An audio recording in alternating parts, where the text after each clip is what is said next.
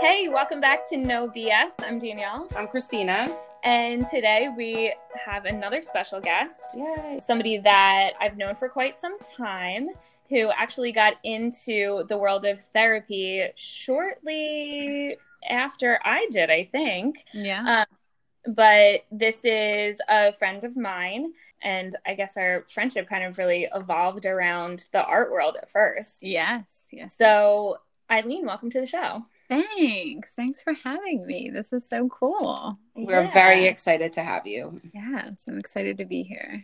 Yeah, so give us a little bit of an idea about like your background, what got you into the mental health field, and the fateful day that we met in the hallway in Lincoln. Yes, oh my God, I can't even believe you remember the name of those hallways. Yes, and I don't know if you know this, but do you know that you got me into art therapy? Like I didn't know what it was before you. Yeah, I think I do remember that. So for those of you who don't know, I actually have a background in art therapy. My undergrad is in creative arts therapy, and then I moved into the counseling world in grad school. But I fell in love with art, and so did Eileen. And we met actually in an art studio in college. Yes. And then she kind of moved in a similar direction. Mm-hmm. Yeah, so I was one of those people in high school that couldn't really kind of figure it out. I just spent a lot of time with friends and just enjoyed myself. So my natural progression was community college, which is amazing. And I found I was always into art in high school, but, not really passionate about it. Just, had a little bit of talent, I would say. And then when I got to community college, it just all made sense. So I, Dean's List through and through all the way, and like saw my first A in my first art class and just decided to just love school. So yeah, I got my associate's degree in fine art, and that's where I met Danielle. And I had no idea what I wanted to do with my life. And she goes, oh, well, next year I'm going to school for art therapy. And I was like, what is art therapy? What are you talking about? I've always kind of naturally loved helping people. I've, was always that friend who was like, the therapist in a way. So me and my mom looked it up and we were like, how is this real? And how did we not know about it? So you went first. You were a year ahead of me. And then I went to undergrad. I did pre-art therapy in undergrad, and I don't even know if I knew art therapy was a master's degree at that point. For those of you who don't know, to practice art therapy ethically, you do need a master's degree. That does not mean you cannot use art as a therapist. That just means to hold the art therapy title, you need a master's degree. So I did all the interviews and got into the master's program. So I was lucky enough to have kind of like a dual degree. So it was art therapy and counseling. So that allowed me to get my LAC. So I'm a licensed associate counselor in New Jersey. But for the past, I would say 5 years, I practice under just the art therapy title. And recently I got my LAC. So I passed the big awful exam in the middle of a pandemic. So I can't say that was the best day of my life, but I did it. And I didn't even believe I passed when I passed. I mean, this is wrong. It's such an awful test. So. Yeah. It's like you close your eye. I felt like, I studied so much, but how do you actually study for something like that? Yeah, that exam is brutal. Yeah. So for those of you who are like, what are they talking about? In New Jersey, because I know that a lot of you are from like different states and every state has different requirements. So for New Jersey, in order to become a licensed counselor, you have to, one, get your master's degree and take the appropriate credits that you need for that master's degree to get the license. So there's additional credits you need to take. Then you have to take this exam. When you pass that exam, then you can apply to be a licensed associate counselor. Yes. And then once you get that, you have to get the proper supervision. You have to send that in. They have to approve your supervisor. And then you have to acquire 4,500 hours. 100 million hours of It's essentially 3 years of face-to-face work And then you can apply to get your LPC, which is a licensed professional counselor. So basically, if anybody lives in New Jersey and is working on this route, like, congratulations, because literally every other state in the country will accept your credentials because, well, once you file with their state board, but because New Jersey is the worst state in the country for any sort of professional licensing. Yeah, and you have that test, the national exam. So. Yeah. So art therapy, tell us about that. Art therapy, I mean, I feel like to me and to most of my colleagues, I hope, it's an alternative form of expression, right? So I personally, in my practice with art therapy, use art as a way to kind of connect with people. It's a different way for them to express themselves. It's really any form of creativity, any art materials. There's so many ways to use art therapy, but in general, it's using the arts as a way to kind of assist in the therapeutic process. So individuals work in hospice care, in inpatient psychiatric hospitals, outpatient settings. There's people who specialize in hospital settings, in rehab facilities. It helps with cognition, all that stuff, reconnects all the fun parts of the brain. There's some research that says, where trauma lies, long-term trauma, art can activate that space in the brain. So, yeah.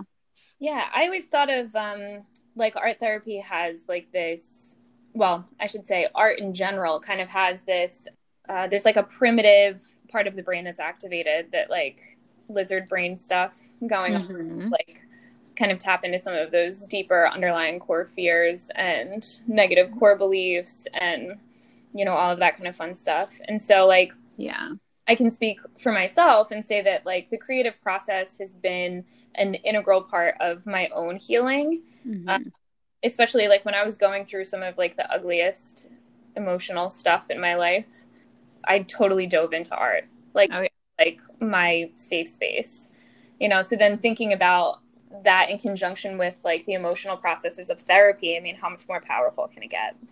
Yeah. And I, throughout my career, one of my favorite parts about the creative process is having that tangible object as like, it's such a form of like taking whatever's going on inside and like externalizing it. I love that we can kind of keep it almost as like a log of our progress in therapy.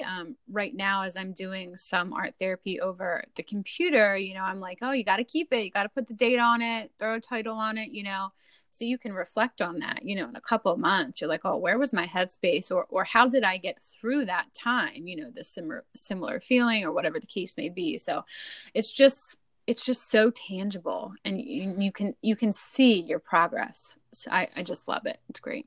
Yeah. And like, even just reviewing, like when you start digging out old pieces, like, I don't know if you remember this, Lean. I think that this was a course we took together. I think it was 3D design. When we had to do like a mixed media piece, and I had that tea set. Do you remember my bloody tea set? I do remember. Yeah, you were so much cooler than I was. My mom I was like, I'm nothing about that shocks me. It was cool. It was a whole concept piece on like generational abuse and like family trauma, and it was all old family Polaroids on like a silver tea tray with like a tea set that I broke and then created like this epoxy blood to like, it was like running all over the place. Yeah.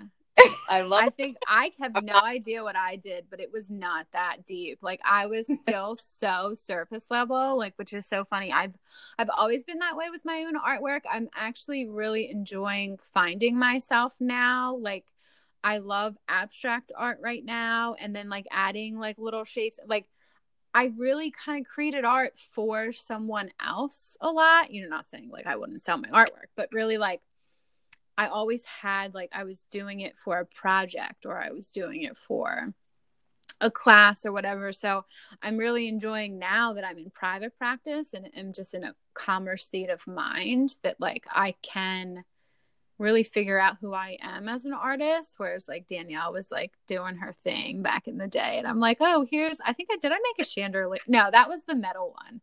Remember the metal one we had to do? Yeah. We had to like bend metal. That was the worst. It was like welding and like all this crazy stuff. Yeah. I was like Greg the whole time. Yes. Greg was our professor. Sorry if you're listening, Greg. Yes. So, Hey, Greg. Yeah, that'd be cool. Yeah. I find it like incredibly fascinating because I'm not, I guess I'm somewhat of an artistic human. Like I dabble, and I love to, like, you know, I like to paint for coping and all that. I mean, I do paint by, let's be real. Like, I don't really do, like, I don't create art like this one does over here, but, or like you do. But what I found, and I wanted to just point this out. So Danielle and I worked together, and that's how we met. And we were in the same program. So she had my community. So we were divided by gender. So she was working with my community, and she did an art therapy thing with them. I did Bowlby's attachment theory and had them draw a bird's nest. The bird's nest. My professor, so my old professor, Donna Kaiser, developed that. Donna further? Donna Kaiser, wow. She was she's a yeah. It was so fascinating. She literally, she had these bird's nests, and she's like, I want to just show you. So this is what, you know, person A said, and this is what I'm seeing in this. And she's nailed it. She doesn't know these people like I do. So I'm like, what? Yeah. What? How? From that brushstroke, like from that dark mark, getting all this trauma, explain that. And it was so cool. Like, I was so fascinated with it. Like, I just thought it was so powerful and such a really amazing way to get people to connect to their trauma or whatever it is that they were going through. It's like self-expression. And it was like really, like, I don't know how she did what she did. It was like witchery. Like, it was great. Yeah, I know. And it's so funny because, like, the assessments, like these amazing people come up with these assessments, and I'm like, how does this happen? But it's so funny because I've had, like, the patient and client word is, you know, but actually patients, when I was working in the psychiatric hospital, they were like, some of them wouldn't work with me because they thought I was going to read into their future. And I'm like, well, let me just make sure you know this. This is not how, okay, so that's not how this works. First of all, like, when we're talking evidence-based, there are some assessments that are very evidence-based, but the bulk of them are not. So if you're looking at, and, you know, that doesn't take away from the field, it takes, it's studied. It's just like, you know, nobody's written enough papers yet, you know, but it's getting there and people are doing their thing. But, you know, just because you draw this, you know, there's a hole in the tree, God forbid, that's fine. That doesn't mean, you know, I am not, you know, so I had to, like, does not always mean that you have childhood sexual abuse. Yes, and that's the same thing with the hole in the tree with the squirrel in it or something. And I've had patients tell me this, and I'm like, who was your art therapist? Because that's not how we're supposed to do things. Like, it's like, you know, you're supposed to keep your secrets to yourself, kind of thing. You know, you're not like, oh, well, did you have sexual abuse? Like, that's not how it is, right? So it's like, it's funny how the field is like, but some people, that's how they practice, and, you know, I can't knock it, but I think what I gravitate towards with the artwork is more like it leads to something. You know, what I always say with people is, you know, when you were a baby, before you could talk, you were drawing, you were scribbling, you know, it's that it gave you words before you have them. And I think it's so powerful in that way because it lets us go back to that child space. I have no idea who the quote's from. You guys may know, but everybody's an artist until they're told they're not. Yeah. Who said that? I don't remember, but someone great said that. And it sticks in my head all the time because we're so afraid to go to that vulnerable space sometimes. Like, I have adults like, oh no, I can't do that. It's too childish. I'm like, well, really though? Like, you know, we're not using crowns here. We're using acrylic paint. This stuff is expensive, you know? And it's fascinating how afraid we are as, like, adults to let our guard down. Yeah. So it does that, I feel, in a slow and safe manner. Yeah, I think I never looked at it that way. I think so much safety in art therapy because people, at least in my experience, people have, and by all means, I don't call myself an art therapist, but sometimes when it's appropriate. But so many people are so concerned with it, like, their level of talent. Well, I can't draw. I'm like, it doesn't matter if you can draw. Like, me neither. And I can get something from it. Just give me something Yes. And Yeah. it's kind of Yeah. nice that you don't have to like, in modern talk therapy, we sit down, we do this intense intake assessment. We ask about all of these things, like rip the Band-Aid off. Oh, which is so awkward, by the way. So awkward. Just like, oh, by the way, do you have any legal charges? Right. Right. Criminal. Whereas like with adding art into the mix, it kind of allows people to share that stuff, whether they realize it or not, without having to deal with the emotional process of like trusting a brand new person with all of this very deep private information. Yeah, I 1,000% agree. And it's when used correctly, and I want to say that I think it's important to recognize that just because you don't, you had your undergrad in art therapy, which matters. And it's to use art, you do not have to be an art therapist, right? Yes, we're trained in different things. We're trained in the assessments. We're trained in, like art teacher versus art therapist, let's say. No, an art teacher shouldn't be interpreting artwork. But that doesn't mean isn't such a value in the art that they do with their kids in school. It's almost like when the diagnostic piece is missing, that's why it's like, some therapists, they're like, oh, like art therapy, does that mean I can't do art with my clients? No, that does not mean you can't do art with your clients. That's why we're here. We realize from whoever doing art with clients that it's so meaningful. So yes, there's a further degree that can be pursued, but that doesn't mean all of us cannot use art with our clients, because it's just amazing. It's that holistic piece that I feel like a lot of therapists are really kind of gravitating towards now. Mm-hmm. Yeah. I love that. That's so like new to me. Like I don't know about it. Like, and I think it's really important that people understand the distinction between using art in therapy and being an art therapist. And I love that whole vulnerability thing. And you mentioned you worked, so just a little bit about like where you work and what you do. You have experience working within a psychiatric hospital setting. Yes, I do. Yeah. So I worked for like 4 months in addiction. So as an inpatient addictions right when I graduated, which was a fun time. And then it was great. It was great, but I just couldn't. Yeah, I just couldn't get full time. So I left. And then I went to an inpatient psychiatric hospital, which I interned at that same place. So I never thought that I would be back in inpatient psych. It never really called to me when I was in school. I was actually just like scared the whole time. But as I developed some more confidence and, got a little older, I felt a little bit more comfortable. And, I met some of my best friends there, in terms of colleagues. And I worked with so many amazing people. I mean, it was a state psychiatric hospital. So there are, individuals who you're working with so many different people, there's so many different roles. I mean, from the frontline caretakers who are like assisting people with daily hygiene. And then there's the bigwig doctors who are like making all those big decisions, and the CEOs. And it's a lot of politics that I didn't love. But yeah, so I worked, say like 4.5, almost 5 years I was there. And so I got COVID, and I cannot say if it came from there, but I got it. And I just kind of realized that, after I passed my exam, I always knew I didn't want to stay. It just wasn't, that just wasn't what I wanted. It was a very high stress job.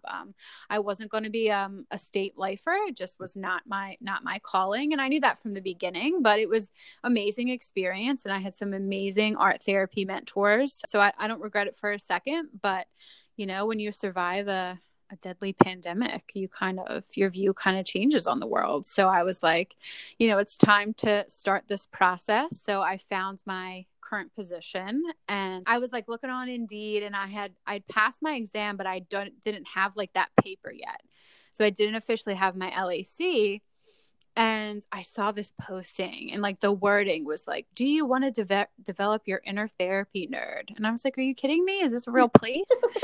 And so my mom convinced me, because I didn't want to lie on the application, right? I didn't want to say, but you couldn't put the application through unless you had a license. Like it just wouldn't let you do it. So my mom was like, she works with teaching something. She does like the background work for subs and stuff like that.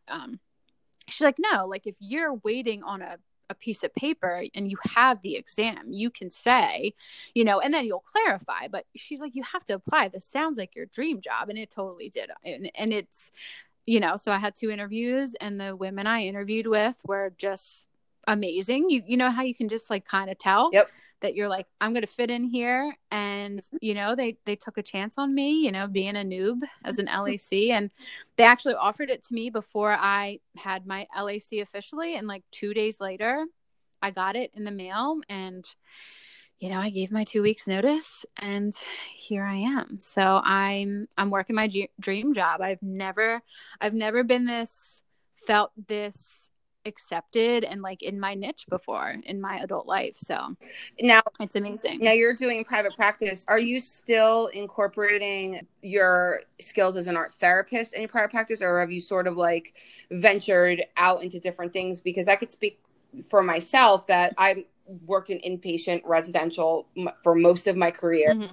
And very similar, like you can only take that for so long. You know that you're not going to be doing that forever. Like it's high stress, high level, you know. And then I ventured into private practice, and so did my skill set. So my skill set just went from being like that niche for just addiction to like all kinds of different things that I'm learning about. So what was that experience like for you? Yeah. So, and it's funny because my title was art therapist, and that was it, you know, and I was in inpatient, like state inpatient, like, I don't want to say end of the road, but kind of like it's the long-term, like people live there. So a lot of what I did was increasing quality of life and like damage control, you know, essentially, like, you know, you celebrated when you got through a 45-minute group, like it really wasn't, you know, you weren't processing deep trauma because they weren't there. You know, the stability piece needs to be there. So when I was interviewing for Mindful Soul, you know, they were asking me my niche and what I specialized in. I'm like, look, I specialize in being a therapist. Like, you know, I didn't have my niche, and, you know, so they took that chance on me. And now I'm like, I love adolescents and teens. Mm-hmm. I never thought like, and I don't know if they knew that secretly or what, but, you know, young adults was really my thing when I was an inpatient. I worked on a DBT unit. So, which I loved. It was tough, but I loved it. And I learned so much. You know, I'm not specialized in DBT, but I have had your basic trainings. So, but I've, you know, I have a training on internal family systems coming up. So, you know, kind of towards that trauma realm of things, and trying to just do things purposely and be educated on them as I possibly can. And it's just a whole new world. I can't say enough about it. It's working with individuals who are able to take what you process and work on in session and then implement it into their everyday life. It blows my mind. I'm like, wait, you listened to what I said? Like, wait, you know, because in inpatient, like, you're doing this work with them, and sometimes it's amazing, but then they go back on the unit and get re-traumatized, and it's not the fault of, and when I say re-traumatized, I just mean like the situation, like you're sharing a bathroom, you're taking showers with other people, you know, people are screaming down the hallway, and, you know, so it's a lot of the work that you do, and inpatient gets reversed, and it's no one's fault. It's just the nature of the game, and it's upsetting. I wish it was different. And I met some amazing, you know, patients there, clients that I hope will do some advocacy work, you know, once they get discharged. But it's just a completely different experience as a therapist. Absolutely. Yeah. Great. I get so frustrated. So I have history. I think you know this, Lean, but I have history working in psych hospitals as well. When I was in New York, I worked, it was a university medical center, but I worked on their adult psych units. There were 3. And it was one of my favorite positions, actually. I absolutely adored the patients that I had, but I was leaving work angry on a regular basis because it's so flawed that it almost sets people up to be stuck in this cycle of like, you know, they might like take one step forward and like 10 steps back. Absolutely. I totally agree with you. And we give so much of ourselves, and especially as a new therapist, like you're like, oh, here's all my energy. to every single person I encounter.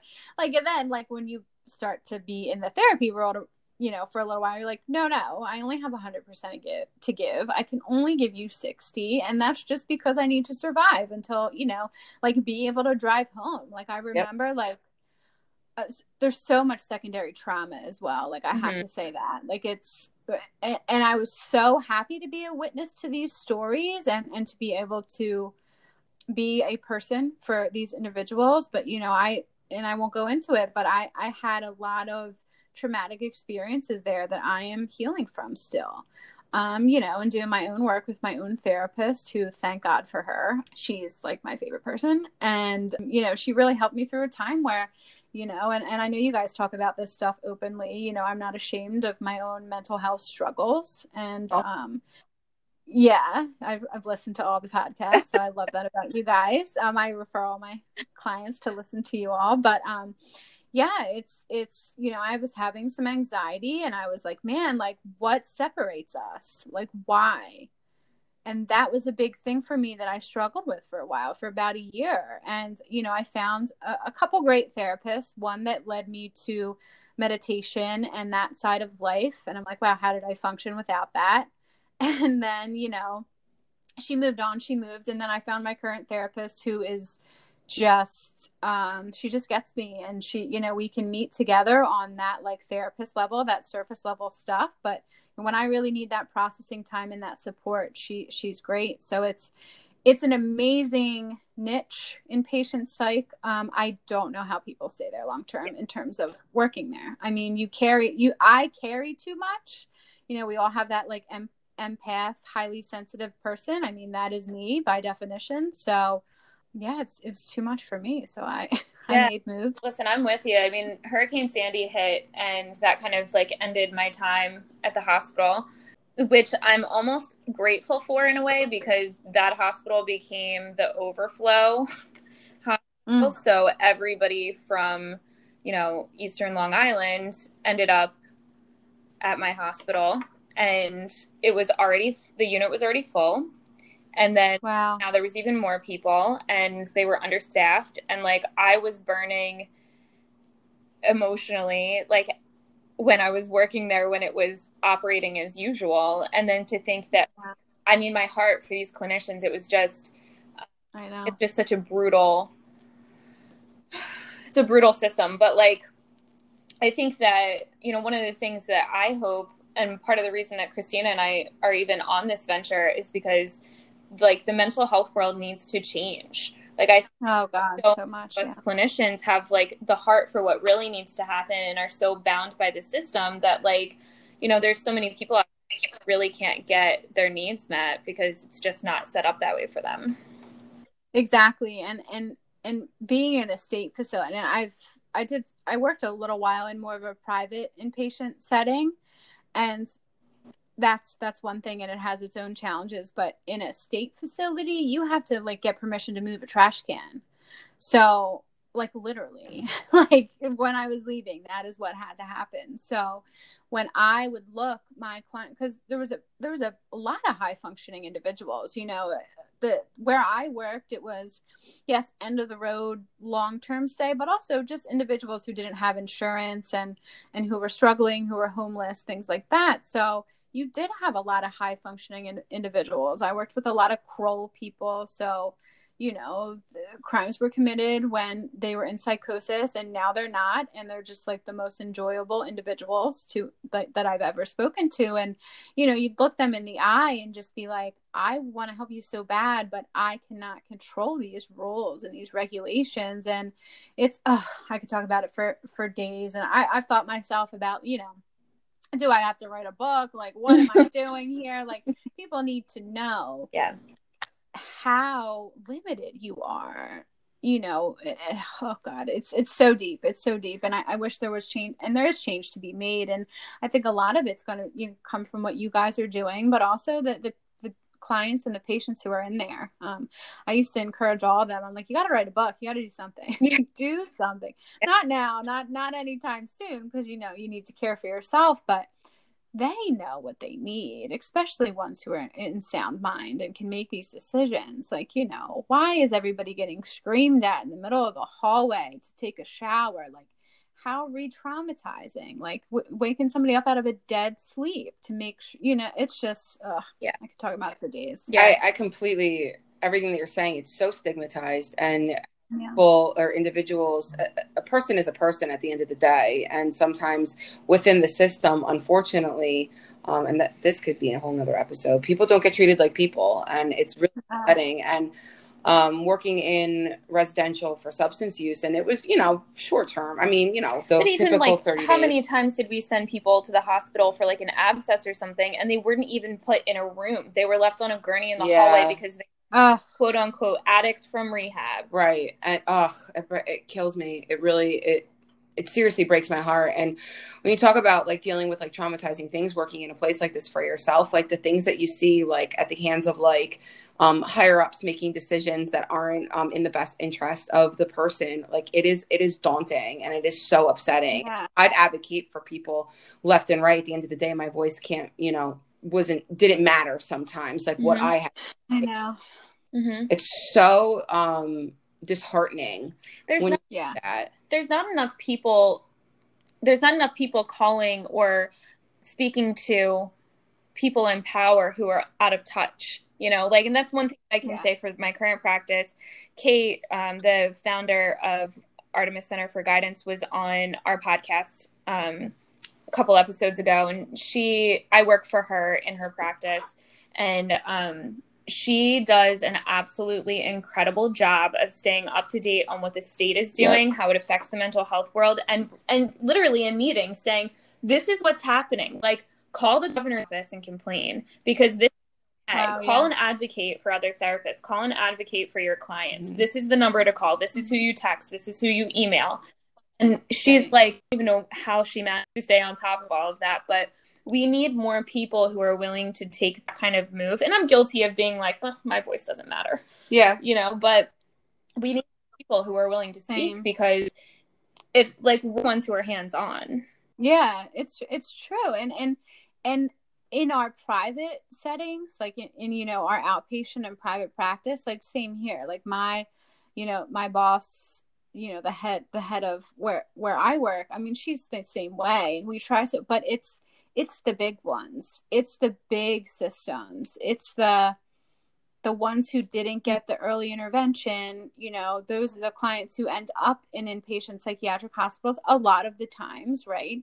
So it's the big wigs there who have no idea, and I won't throw too much shade, but like, I don't care now. Like I no idea what they're doing. Like, you're sitting behind a desk and you're not listening to your frontliners. Like, especially during the pandemic, I can't even, I'm sorry, I'm getting a little too hot about this, but like, I would see, I can't, like, you know, we'd have a new person in charge or whatever, and it's like they change the system just to say they changed the system. Like, you know, this thing that we've been doing for years that our patients love, we're going to take it away just so I can put my name on it. And it's just so political, but they don't understand what they're doing to them. Like, I would sit and I would process this with my clients who were able to, and they, you know, when I left, they had been in on their wards almost consistently for months. You know how awful, like how dangerous that is. First of all, how dangerous it is. Like,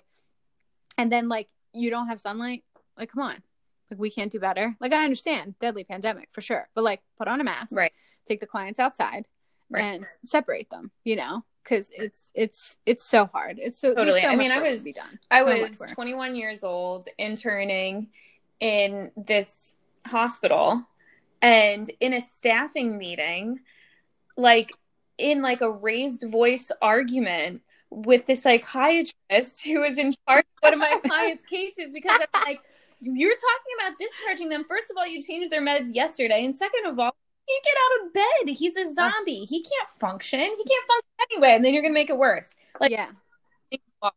And they come back a week later. Care. Yeah. They don't care. I shouldn't say that. I shouldn't say that they don't care. And we've talked about this before in our podcast as well, is that I think that the things that you and I experience, you more than I have, but that burnout factor is so It's high so bad. that I think that even when it comes to like the big wigs, they're just trying to get their shit done so they can move on because everyone's burnt. And yes, they have so much pressure. And like when I say, and when I say yes, some of our psychiatrists definitely, you know, when I was there, but like I did interact with some that were so amazing, but they can only do as much as this person allows. And when you got all the way to the top, I'm sorry, but it was somebody who had no idea what was going on. Like I almost wish that the psychiatrists were the ones running the show, because maybe maybe they'd be able to step away from clients and like reconnect with why they got into the field.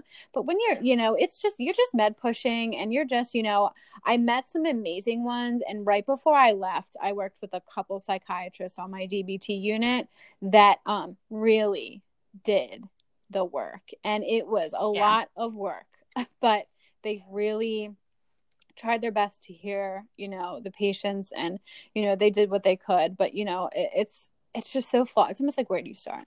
And I think, you know, you start with stuff like this, like, you know, and I love the openness about mental health right now, and I'm just so happy to be a part of it. So awesome. So you talked a lot about, you know, obviously you're in private practice now. I have one more question before, you know, we wrap up. Like, what is your focus now? Like, what are you focusing on now? Because I know it's not just the whole art piece. Like, what is your main focus? Yeah, so I have a lot of and I think I got hired for, I don't even know now, because, and you guys know this, like everybody needs therapy right now. So my, you know, the company that I work for, and you know, they have a wait list for like months and months and months. Like, so I was hired really for like adolescent teens, but my caseload is like 12 to 53 right now.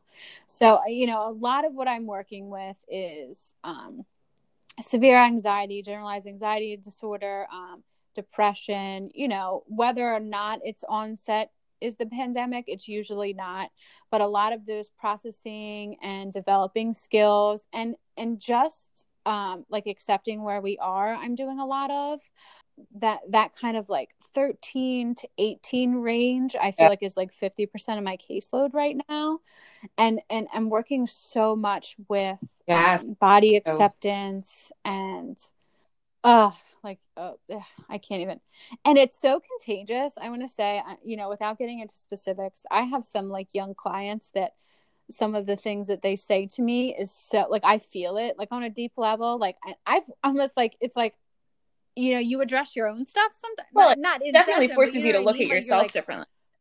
Yeah. And I'm like, man, I'm gonna go eat, you know, and it's so young. I mean, you know, anyway, so yes, so a lot of body acceptance, a lot of not judging where we're at right now. Like, yes, some people have made career changes and have, you know, adopted dogs and have like started their own businesses, but like the bulk of us, like, we're surviving, right? So the goal right now is to survive and, you know, work on ourselves as much as we can, but, you know, let's like decrease that judgment. So like I'm working on a lot of like wording with people, like, oh, I wish I could be doing this, or I should be doing this. I was like, no.